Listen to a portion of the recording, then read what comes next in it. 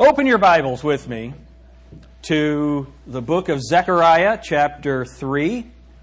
Zechariah, chapter 3.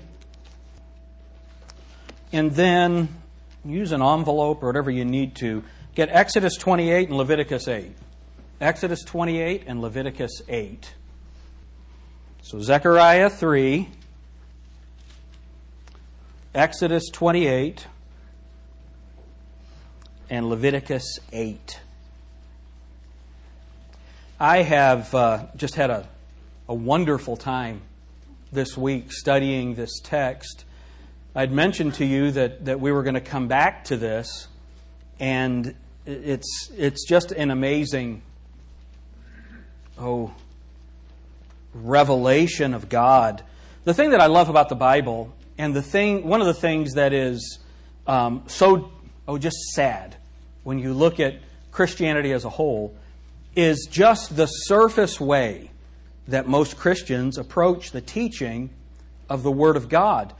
And there are no superfluous words in the Bible. Every word of God is pure. All Scripture is given by inspiration of God and is profitable. And there's a reason for that every word that God used is on purpose. And when we look at how He uses these words to illustrate what's going to happen with Israel, what's going to happen with us, all of those things, when we see it, it opens up the meaning that God had for us. And we're going to see some of that today. So look with me at Zechariah chapter 3, and let's read the chapter. And he showed me Joshua the high priest, standing before the angel of the Lord, and Satan standing at his right hand to resist him. And the Lord said unto Satan, The Lord rebuke thee, O Satan. Even the Lord that hath chosen Jerusalem rebuke thee. Is not this a brand plucked out of the fire? Now Joshua was clothed with filthy garments and stood before the angel. Do you see that? Now if you haven't done it, mark the filthy garments there. I want you to see something. Mark the filthy garments. Now Joshua was clothed with filthy garments and stood before the angel. And he answered and spake unto those that stood before him, saying, Take away the filthy garments from him.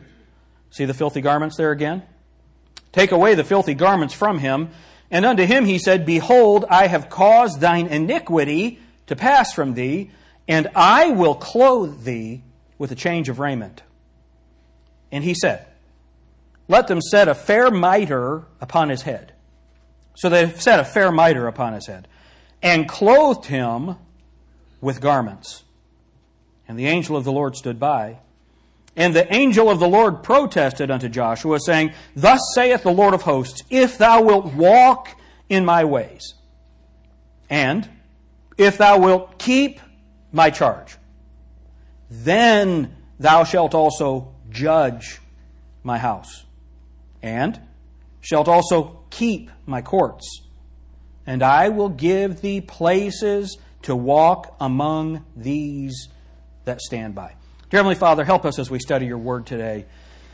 There is more meaning in this text than I think most of us see just through a cursory reading. Lord, help us to learn from you today. In Jesus' name, amen. Now, immediately, because we understand the New Testament, let's try to do this. I know that you have markers in all these places. Go to 2 Timothy chapter 2. In verse 7.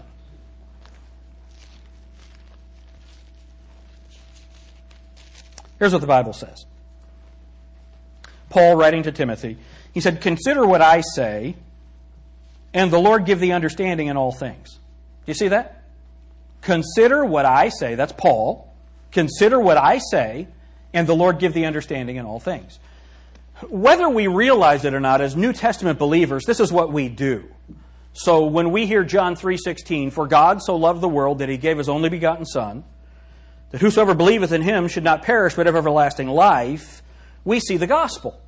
The only problem is John 3:16 is the gospel is not in John 3:16. What's the gospel? The death, burial, and resurrection of Jesus Christ. That Jesus died for our sins according to the Scriptures, and that he was buried, and that he rose again the third day according to the Scriptures. That's the gospel.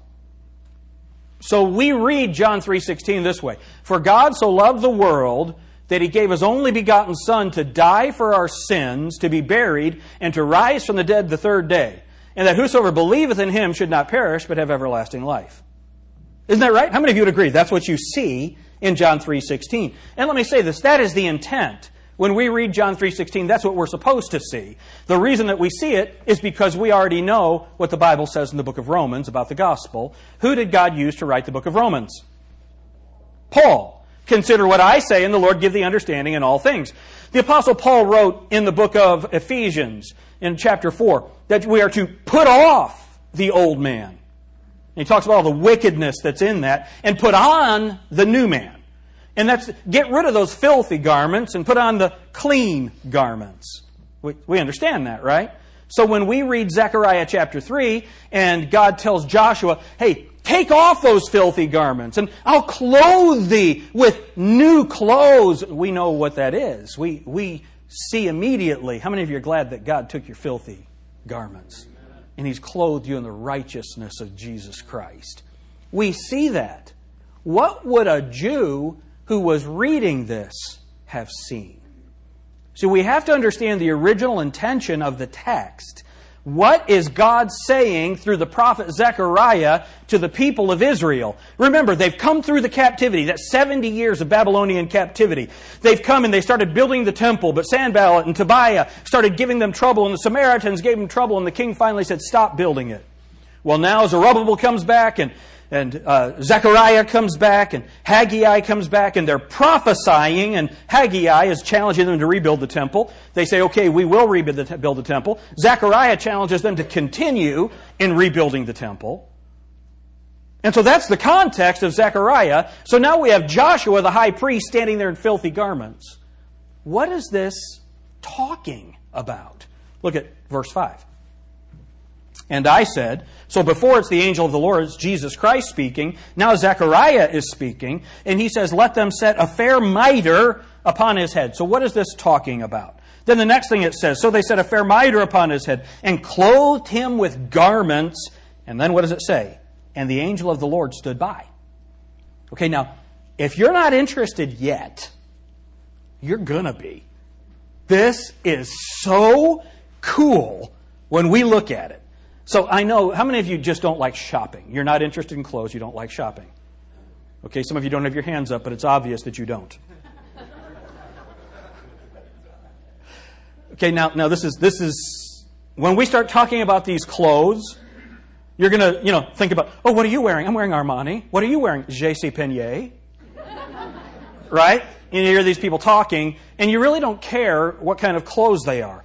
Well, we're going to look at the kind of clothes that are being spoken of here, and you got to plug in because God did this for a reason, and when we get to the end and you see it, you're going to say hallelujah. Okay? So now, go with me to these clothes, this mitre. Let's find out what's being spoken of. They're holy garments. Holy garments. Look at Exodus chapter 28, verse 4. So here's what's going on. God is establishing the Aaronic priesthood. Now let's look at chapter 20, Exodus 20, look at verse 1. And take thou unto thee, so he's speaking to Moses, and take thou unto thee Aaron thy brother, and his sons with him, from among the children of Israel, that he may minister unto me in the priest's office.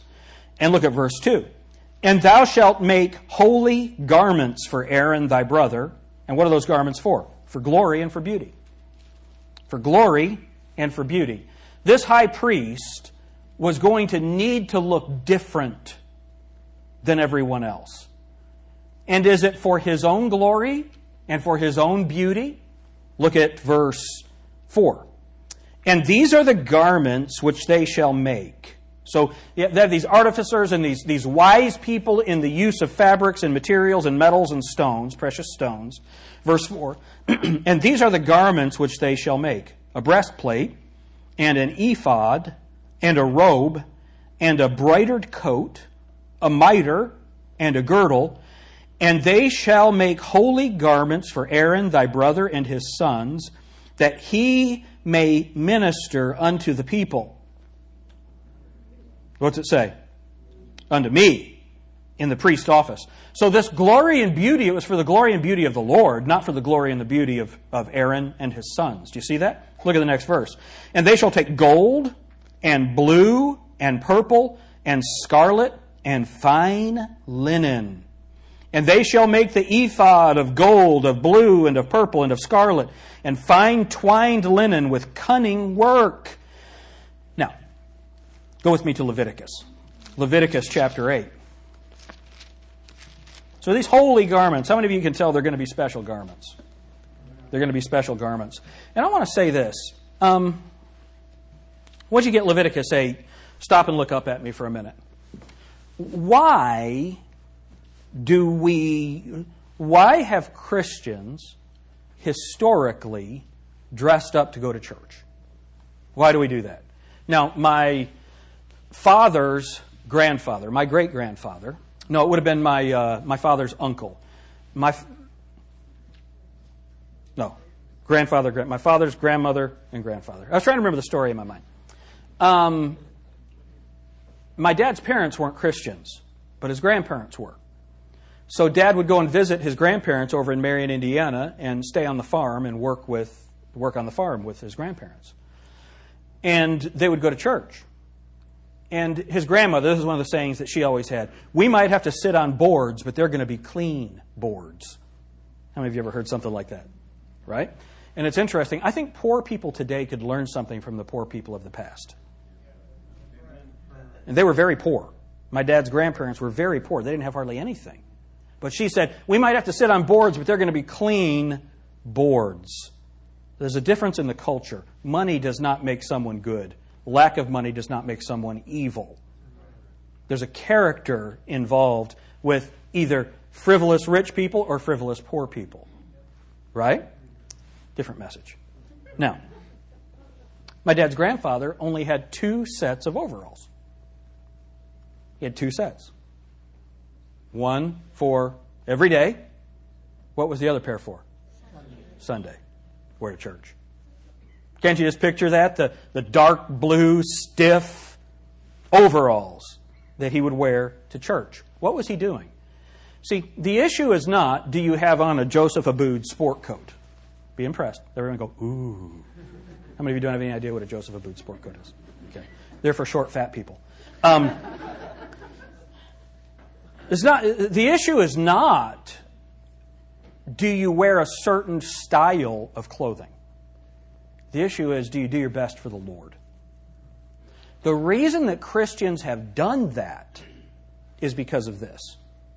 When the high priest was going before the Lord, he wore very special clothing. He wore very special clothing. And what's the idea? You bring your best for the Lord. Now, because we believe in the priesthood of the believer, and it's not only that we believe in it, because the Bible teaches the priesthood of the believer, we understand that we're a priest wherever we go. Isn't that right? Wherever we go, we are a priest of God. Wherever we go, if you're a born-again believer. We understand that. But the idea is that when we come together for corporate worship, that we're going to do our best. That we're not going to look like we're getting ready to go to a barbecue. Right? It's really quiet in here.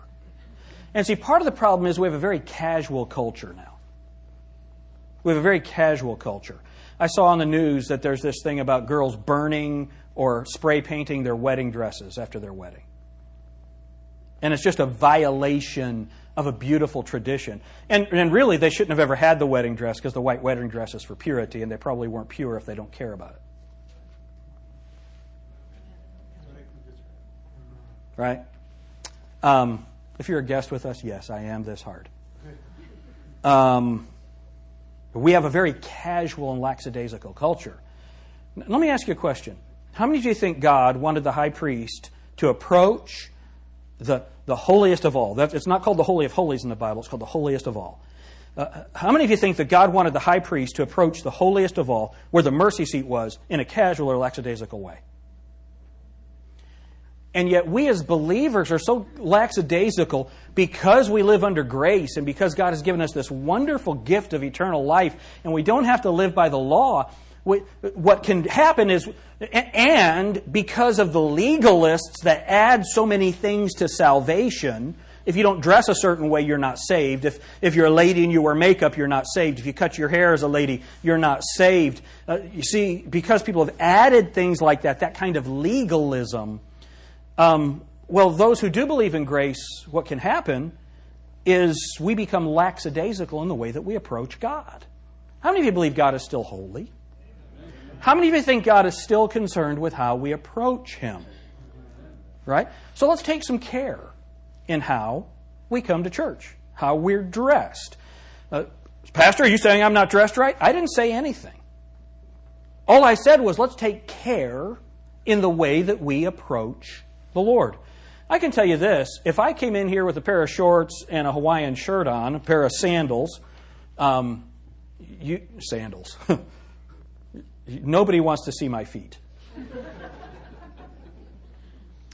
I just don't think that would be the appropriate way for me to minister the Word of God in this place. Jesus wore sandals. Yeah, He did.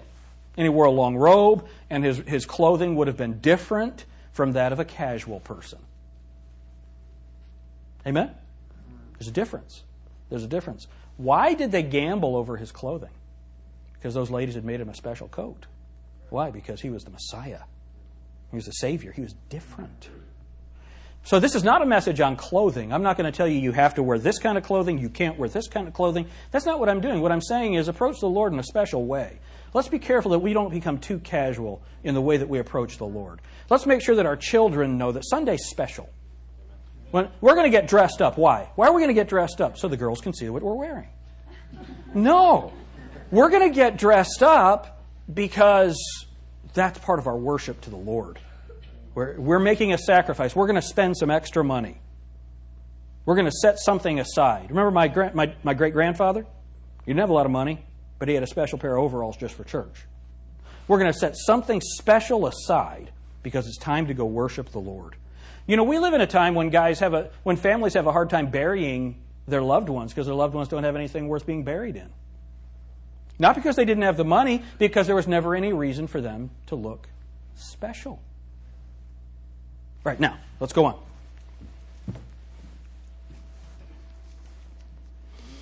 on. Leviticus chapter 8, verse 7. Holy garments. And he put upon him the coat and girded him with the girdle. Now, the girdle, it's not what you're thinking. Okay, it's a belt, all right? Cummerbund type thing. All right, verse 7, and he put upon him the coat and girded him with the girdle and clothed him with the robe and put the ephod upon him and girded him with the curious girdle of the ephod and bound it unto him therewith.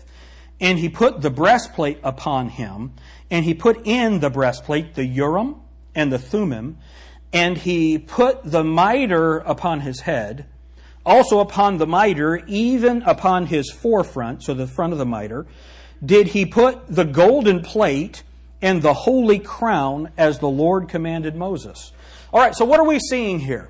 That the high priest was supposed to have special, holy garments. So when we understand what's going on in the book of Zechariah, Joshua the high priest comes before the Lord and he's got filthy garments on. And God says, remove the filthy garments from him, and I will clothe him. And he clothes him. He says, get him a mitre. He gets him this clothing. It's this clothing that's being spoken of. So let's get an understanding of what this clothing was, these holy garments. They were gold and purple, scarlet, and fine linen. First of all, there was the coat of fine linen. Go back to Exodus chapter 28.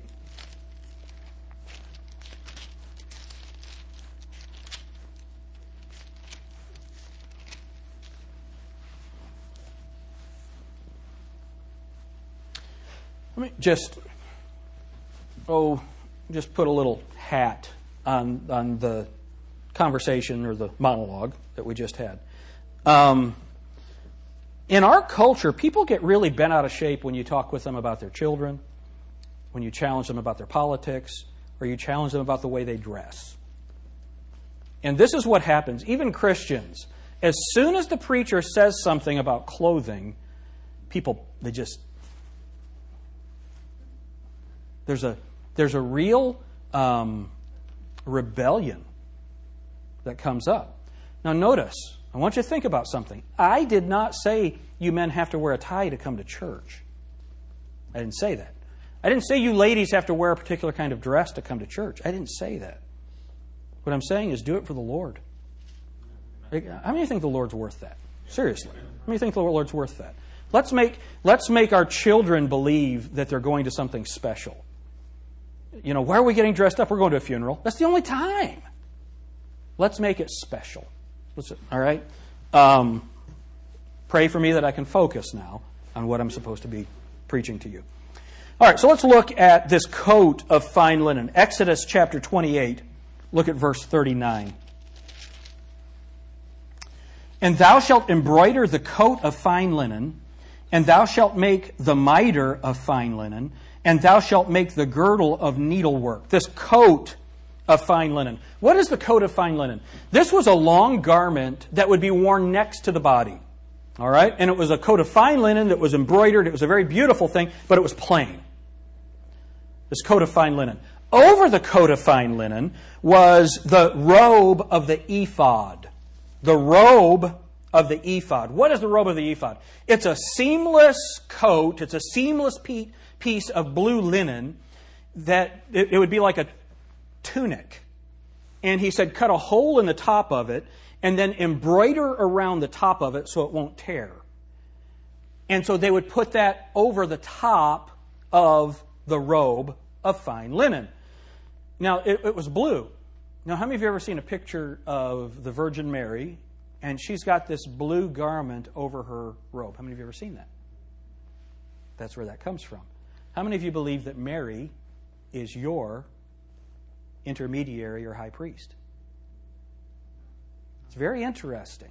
The imagery of Reformation and pre-Reformation art, the imagery of the Roman Catholic art, it was designed to teach Roman Catholic doctrine.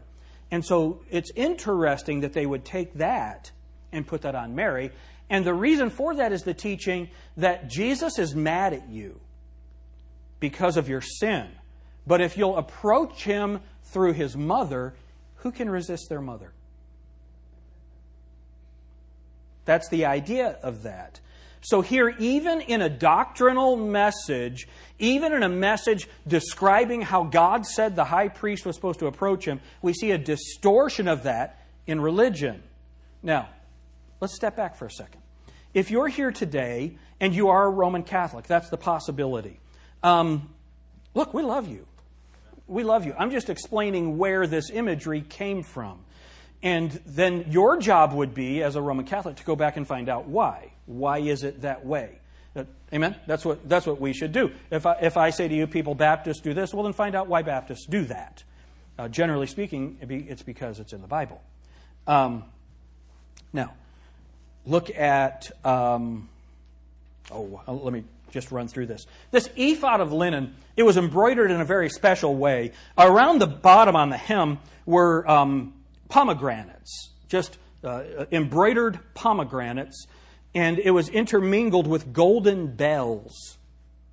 And the pomegranates were a sign of fruitfulness, a symbol of fruitfulness. And the golden bells were testimony. And it's interesting, the Bible says, look in Exodus 28, look at verse 31. And thou shalt make the robe of the ephod of blue, and there shall be a hole in the top of it. And this is what I was describing, but let's just skip this for time. Go down to verse 35. And it shall be upon Aaron to minister, and his sound shall be heard when he goeth in unto the holy place before the Lord. The sound of what? The sound of the bells. And when he cometh out, that he die not. So here's the idea. When the high priest would go in once a year to make the sacrifice for the nation of Israel, those bells on his robe would be jingling. And if they stopped jingling, that means that he had unconfessed sin and God had killed him. And so he would have a rope tied to him and you'd just, okay, haul him out. Because who's going to go in after him? Nobody. So there was a purpose for all of this clothing. It was to describe something, and of course it is to describe Jesus Christ. Maybe it would be a good study for us to do to show how it all represents Christ. The next thing is the breastplate. It was supported by the ephod. There was a place on the breastplate. The breastplate was square. It was woven. It was not a metal breastplate. It was woven. It had a pouch, and in the pouch were the Urim and the Thummim. The Urim and the Thummim. They would go in there. And then on the outside of it were 12 stones. And the stones were very precious stones. And on each of the stones was engraved the name of one of the tribes. All right. So there's all of this, the breastplate, and then the mitre. The mitre was on his head, and we've looked at that. Now, I want you to go to Ezekiel 28 again. Look at verse 42. And thou shalt make them linen breeches, to cover their nakedness. From the loins even unto the thighs they shall reach. Now, this is where the Mormons get their special underwear, all right, from this text. And they shall be upon Aaron and upon his sons. And when they come in unto the tabernacle of the congregation, or when they come near unto the altar to minister in the holy place, that they bear not iniquity and die. It shall be a statute forever unto him and his seed after him. All right, so now, here's what he has. He has these linen trousers and this simple robe. And that's what he wears when he goes in to make sacrifice. Go with me to Leviticus chapter 16, and I want you to see what this sacrifice is.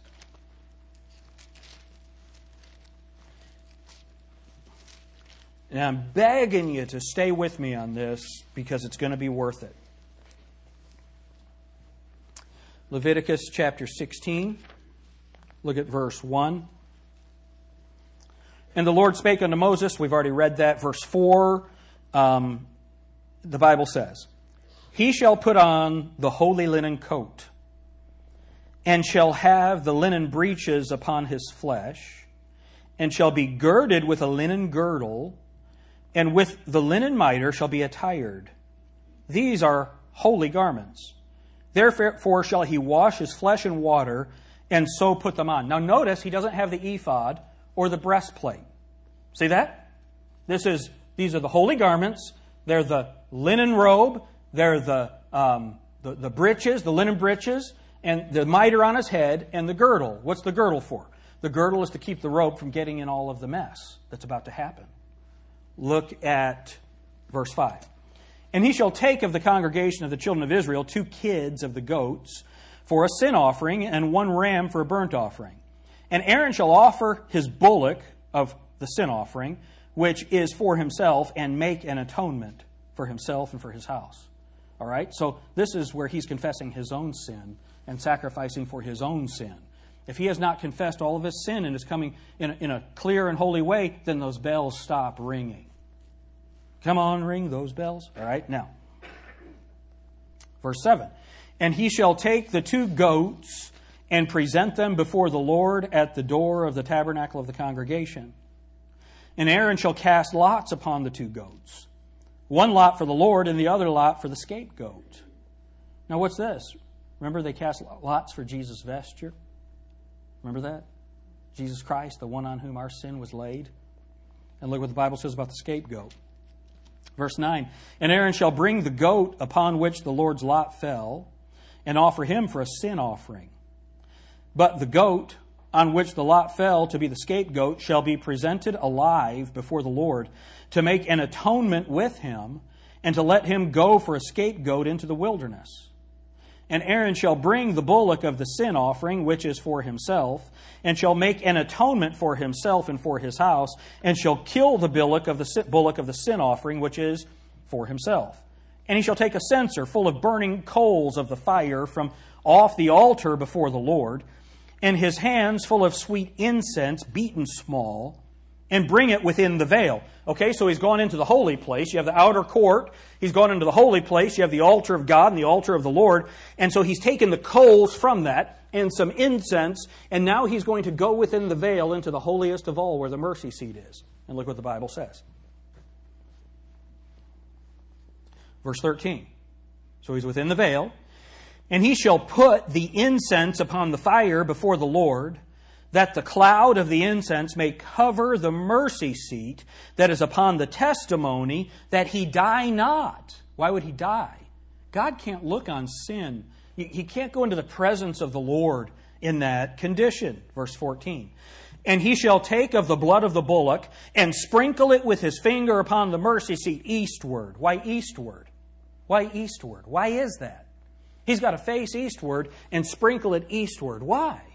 Why? Remember, there's only one door to the tabernacle. There's only one door to the temple. The tribe that camped outside that door, the door faced east. The tribe that was camped there at the eastern gate was the tribe of Judah. The only approach to God, the only sacrifice, is through the Lion of the tribe of Judah. All of this has a purpose and a point, and it all points to Jesus Christ. It's all very specific. And then look at what it says. The end of verse 14. And before the mercy seat shall he sprinkle the blood with his finger. What's it say? 7 times. Then shall he kill the goat of the sin offering that is for the people, and bring his blood within the veil, and do with that blood as he did with the blood of the bullock, and sprinkle it upon the mercy seat and before the mercy seat. And he shall make an atonement for the holy place, because of the uncleanness of the children of Israel, and because of their transgressions and all their sins. And so shall he do for the tabernacle of the congregation that remaineth among them in the midst of their what? Uncleanness. And there shall be no man in the tabernacle of the congregation when he goeth in to make an atonement in the holy place, until he come out and have made an atonement for himself and for his household and for all the congregation of Israel. And he shall go out unto the altar that is before the Lord and make an atonement for it, and shall take the blood of the bullock and the blood of the goat and put it about the horns of the altar round about. So those horns of the altar is going to hang it on those horns of the altar. And he shall sprinkle of the blood upon it with his finger, what? 7 times. And cleanse it and hallow it from the uncleanness of the children of Israel. Now look at what it says. And when he hath made an end of reconciling the holy place, and the tabernacle of the congregation, and the altar, he shall bring the live goat. What's he done? Tabernacle of the congregation, where the people are, and where God is, they're separated. This sacrifice is making a reconciliation of the people with God. That's what just happened. All right? That's what it says. And then look at what it says. He shall bring in a live goat, verse 21, and Aaron shall lay both his hands upon the head of the live goat, and confess over him all the iniquities of the children of Israel, and all their transgressions and all their sins, putting them upon the head of the goat, and shall send him away by the hand of a fit man into the wilderness. And the goat shall bear upon him all their iniquities, unto a land not inhabited, and he shall go, and he shall let go the goat in the wilderness. Now look at what it says in verse 23. Everything I've been telling you about all of this is to bring you to this point. Look at what it says. And Aaron shall come into the tabernacle of the congregation, and shall put off the linen garments which he put on when he went into the holy place, and shall leave them there. Why? Because they're filthy. Do you see how many times he's killed an animal? Do you see how many times he has killed that animal and put his hands in the blood of that animal and brought it in to the holiest of all and put it before the Lord? All of that blood, all of that filth, all of that wickedness has made his garments filthy. So what's he going to do? Look at verse 24. And he shall, remember, he's taken his clothes off in the holy place and he's left him there. And he shall wash his flesh with water in the holy place and put on his garments. What garments? Those new holy garments. And he shall put on his garments and come forth and offer his burnt offering and the burnt offering of the people and make an atonement for himself and for the people. And so now what is he going to do? What's he going to do? now he's going to minister to the people for the Lord. So what's going on here? What's going on? On the Day of Atonement, Aaron performed his holy ministrations in the simple linen coat, trousers, and mitre. It was not until he had made full atonement by the elaborate ritual typifying the redemptive work of Christ that he could put off the linen garments soiled in the performance of his duties and put on the garments of glory and beauty. What's going on? Only after this change of clothing did he come forth to minister. See, now it was not for the people before God. Now it was to the people on behalf of God. So now go with me back to Zechariah, and I want you to see this.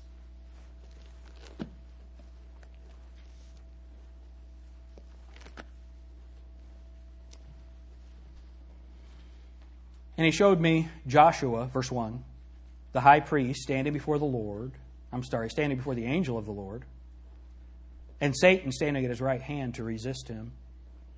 And the Lord said unto Satan, the Lord rebuke thee, O Satan. Even the Lord that hath chosen Jerusalem rebuke thee. Is not this a brand plucked out of the fire?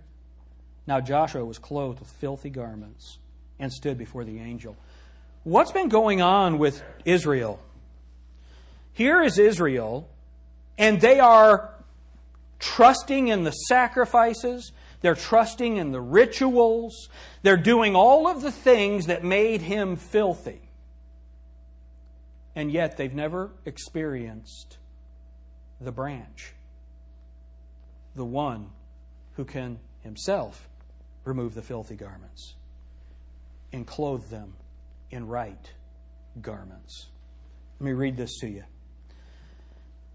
Through all the centuries since the consecration of Aaron, the Hebrew people as a nation have remained in the dirty garments of religious labor and zeal for God.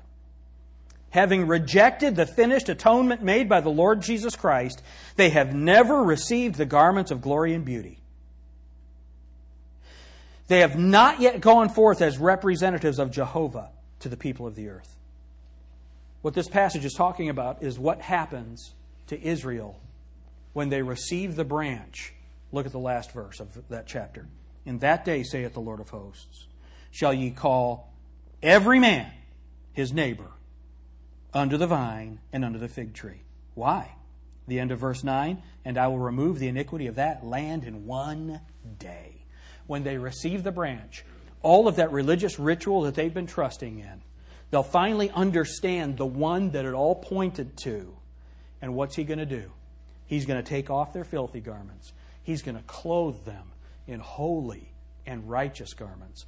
And he's going to do that not only for the nation of Israel, but he's going to do that for the whole world. I want you to notice something.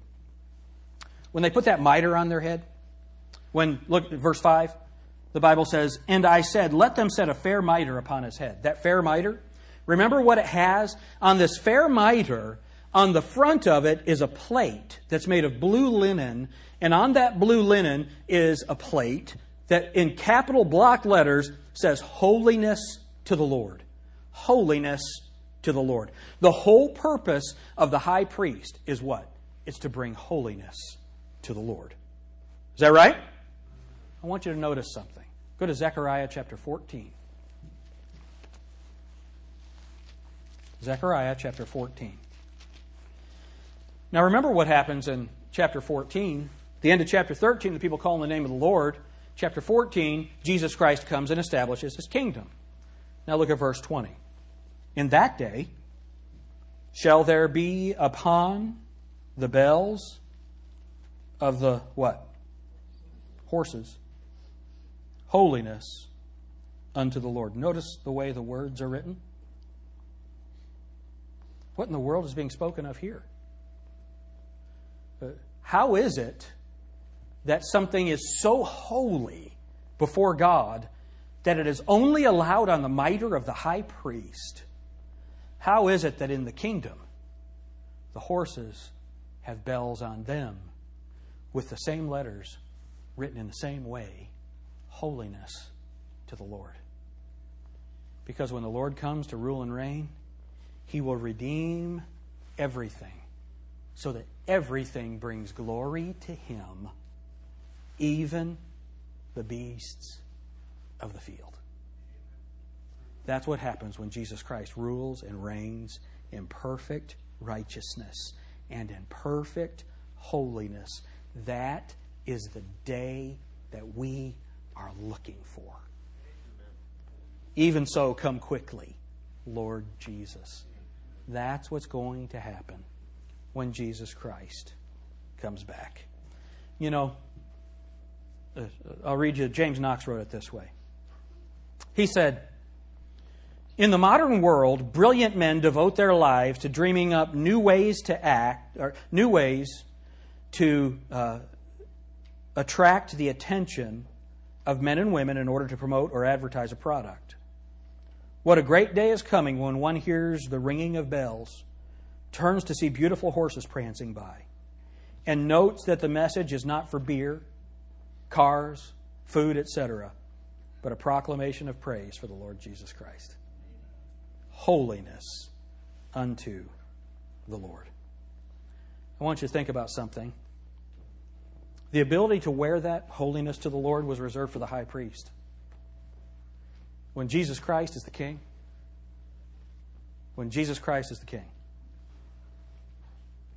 everyone can. Isn't that wonderful? That's what we're looking for. Until then, you and I are kings and priests. Tonight we're going to look at what the Bible says that we are to do as kings and priests. 5:30 tonight. Based on all of this, when God gave Joshua these new garments, these holy garments, He then gave him some jobs to do. The Bible says that you and I are kings and priests. Is that right? Priesthood of the believer? I think we have some jobs to do. We're going to look at that this evening. But isn't it wonderful that when we compare Scripture with Scripture, we see the filthy garments were the result of religious exercises. But the religious exercise was only to point to the one that could make you clean. Have you come to Jesus Christ as your personal Savior? Have you trusted Him alone for your eternal life? Are you trusting in your good works? Do you know what your good works are? They're those filthy garments. All of our righteousnesses are as filthy rags. Jesus Christ wants to take those old garments off you. He wants to clothe you. He wants to robe you in His righteousness. Only He can do that. I hope you'll submit to Him as your Lord and Savior. Lord Jesus Christ, thank you so much. Lord, I know that in this passage I was convicted.